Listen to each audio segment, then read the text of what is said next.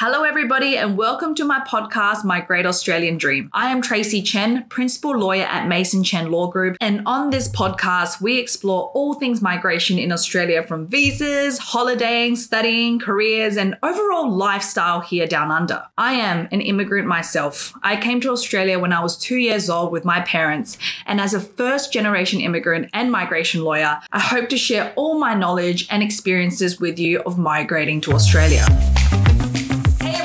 Today we're going to talk about the 408 visa under the COVID pandemic stream. So the visa is actually called Temporary Activity 408 visa, and there's heaps of different streams for it. If you look into it, there's like entertainment stream, there's like religious stream, but the one we're specifically going to talk about today is the pandemic stream. I don't think it's called pandemic stream, maybe like pandemic visa or something like that. This was introduced in response to COVID and Australia's need for skilled workers. And it's been an excellent visa option for people whose visas are running out, they didn't want to apply for another student visa or some other visa, and this was the best option moving forward. Now, I don't know how much longer this is going to be around for because, COVID, is it really a thing anymore? I don't know. I don't think it's going to be around for much longer. So if you do qualify, and I think if you just hit, the qualification period, which I'll talk about later, apply for it. So just in case overnight they, remove this visa. But what I was told was that they will give us ample notice and they'll tell us well in advance before they remove this visa stream. My name is Tracy Chen. I'm the Principal Lawyer at Mason Chen Law Group. We have lawyers and agents all across Australia assisting applicants for permanent residence, tourist visas, student visas, temporary graduate visas, work visas, employer-sponsored, you name it, we do it, everything that's related to Australian visas. I've dropped a contact link below, so if you need to get in contact with us, feel free to contact us there. And the more exciting thing is that recently I have introduced my mini courses online, so you guys can access them. I've dropped the link below. Some courses are free, some courses are paid, but I hope that can help you guys gain a better understanding of Australian migration and some specific visas that you are looking for. But I should be adding new courses every week, every couple of weeks onto there, so be sure to stay subscribed so you don't miss out on any new exclusive content. So what is the COVID 408 visa? It's a temporary work visa. Now, we were told that it's going to be granted for 6 months for a period once you're granted. However, most of our recent applicants have been getting 12 months. Like some we're lodging now, they're getting automatically granted and they're getting 12 months on those visas.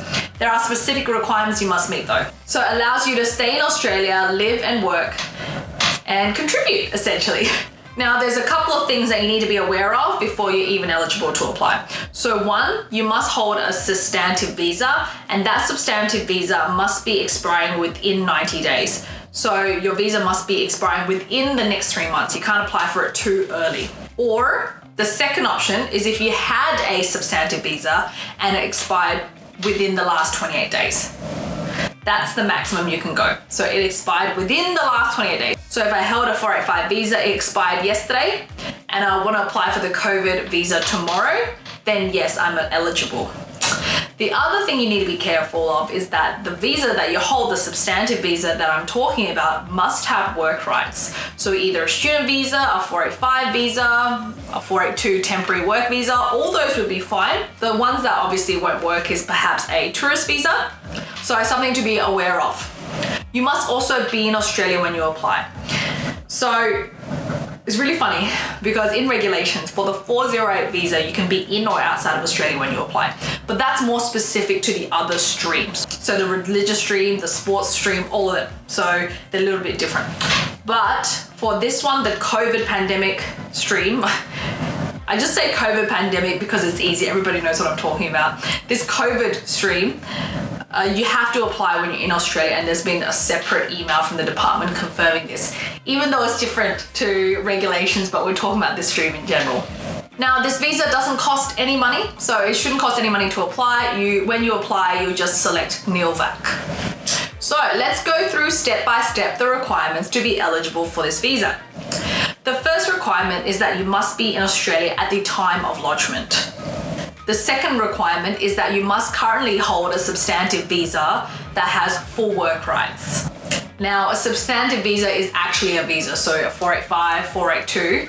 It cannot be a bridging visa A or a bridging visa B, and you must have an existing job offer. Now, that job offer can be anything. So it can be, you know, if you're working at a law firm, if you're working at Woolies, or if you're working for a hospital.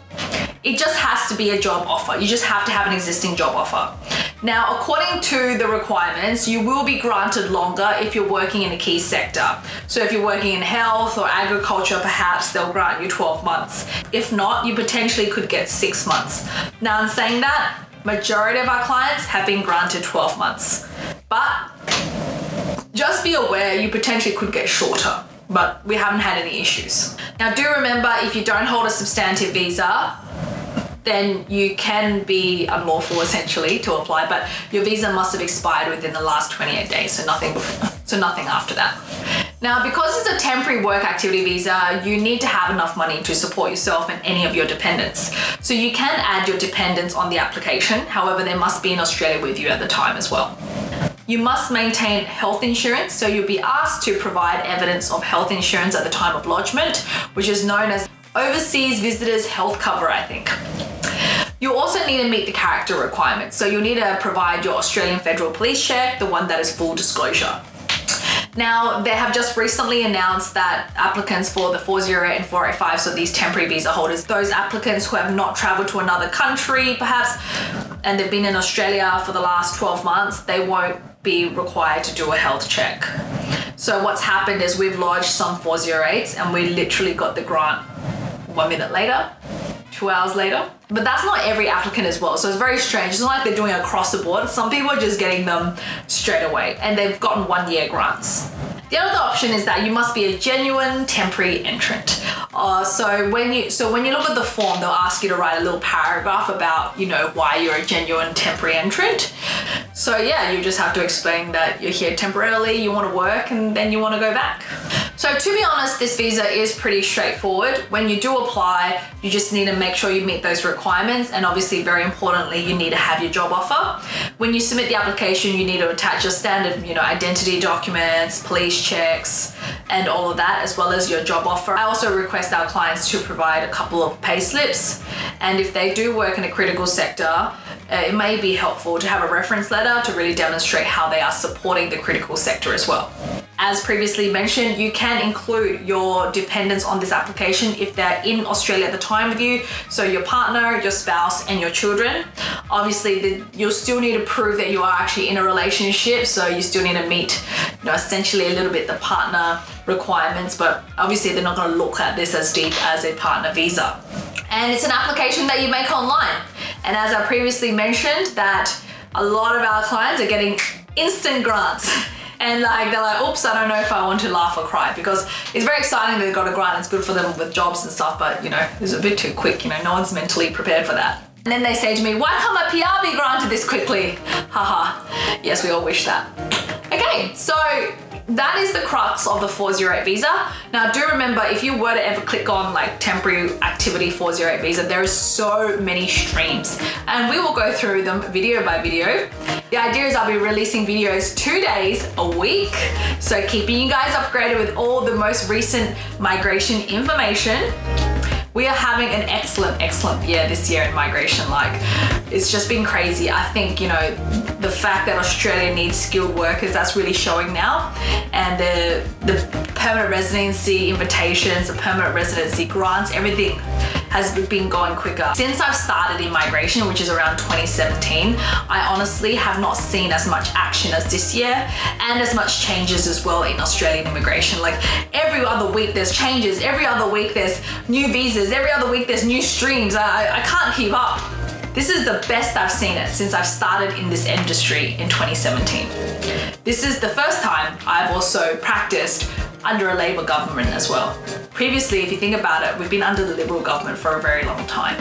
So, very interesting, food for thought. Thank you everyone for listening in today. For daily updates on immigration, be sure to check out my TikTok, which is @migrationlawyer, and my Instagram, which is @Tracy_migration. You can head over to my website, masonchenlaw.com.au, to subscribe to our newsletter so you don't miss out on anything. You can also contact us there if you're looking for a consultation or some advice or migration assistance to Australia. If you have enjoyed this today, be sure to share this with friends and family and feel free to rate my podcast. And just remember, no matter where you are today, being an immigrant is not easy. It is scary and often quite lonely. But just know that I am so proud of you and how far you have come today. Day by day, things will get better. And I promise you that one day you will look back and see that everything that you could have dreamed of came true. See you guys in the next podcast.